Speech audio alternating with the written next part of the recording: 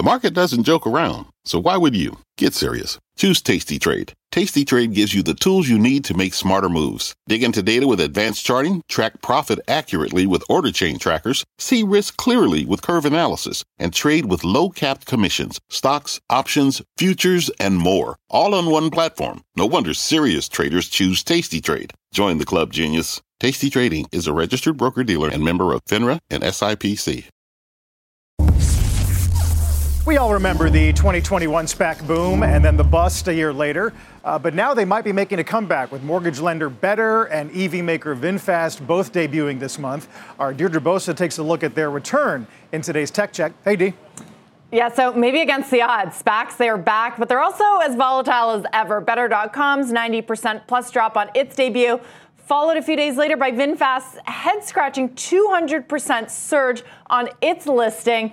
But the SPAC class of 2021, it has settled somewhat, albeit far from their peaks. And that is where some investors are seeing opportunity, like Imran Khan. As a banker, he led Alibaba's IPO, and as chief strategy officer at Snap, he built up its ad business and helped bring it public. He is now running an investment firm, and he's looking at what he calls valuation arbitrage in that beaten down SPAC space. He's picked up shares in fintech Dave, OpenDoor, and Grab. That's a Southeast Asian ride-sharing or super app. Dave, when it began trading on the NASDAQ after its SPAC merger, it had a market cap of about $3 billion.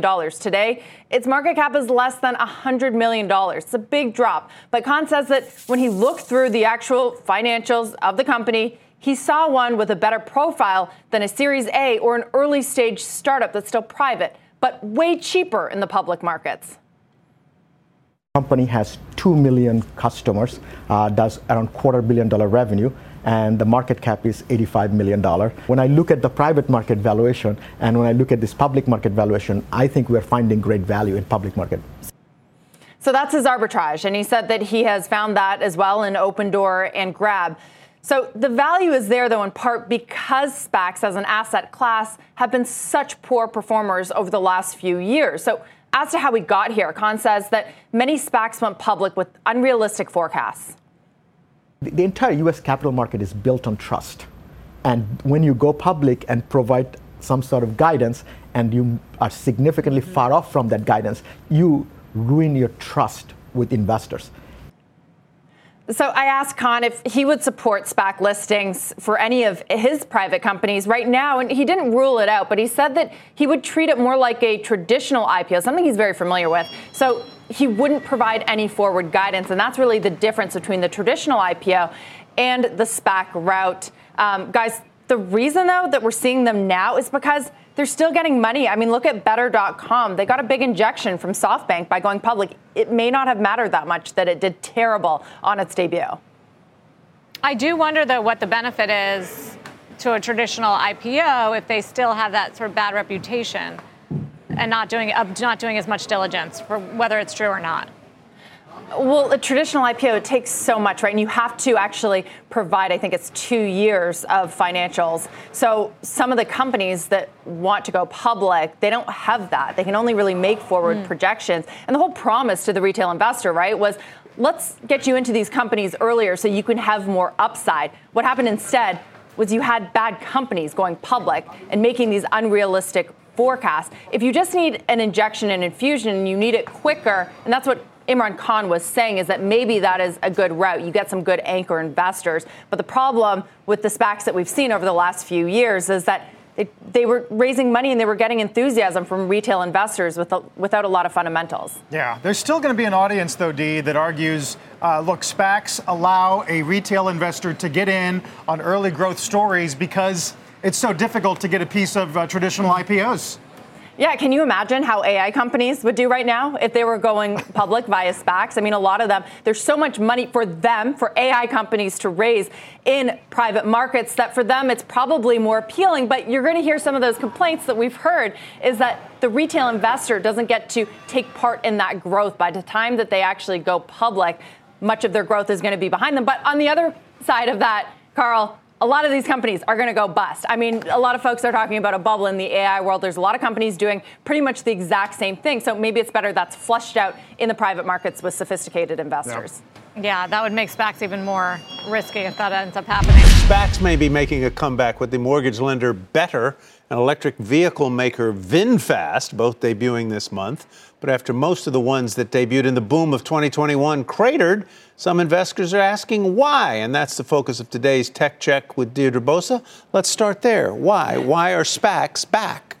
So a few things to note here. Now, as a listing vehicle, SPACs, they won't die, but they do remain as volatile as ever. Look at Better.com. It's 90% plus drop on its debut. And then you had VinFast, 20% surge on its listing. Now, it doesn't make any more sense than it did a few years ago. Secondly, though, some of the SPACs that did come to market a few years ago, they may be getting a second life from some of the investors that see opportunity in the wreckage. Let me explain. I sat down with Imran Khan, who was lead banker on Alibaba's IPO, and he helped bring Snap public as chief strategy officer. He's now running an investment firm, and he sees what he calls valuation arbitrage in the space. He's picked up shares in Dave, OpenDoor, and Grab. Those were all SPACs from a few years ago during the rush. And Dave, when it began trading on the NASDAQ after its SPAC merger, it had a market cap of about $3 billion.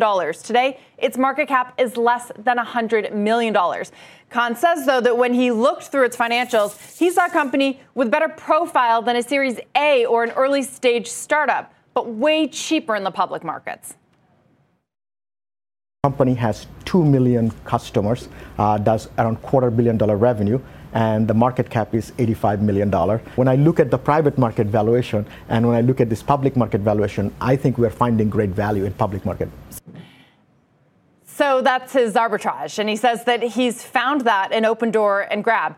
The value, though, is there in part, Tyler, because SPACs as an asset class have been such terrible performers over the last few years. They've been so beaten down that they look more like a Series A company than they do, a mature company that went public. So let me just ask a couple of questions, that one of which will be inflected with an extremely cutting and bitter opinion. A SPAC is basically a quick way for a company to go public, right? Isn't that the whole point of a SPAC?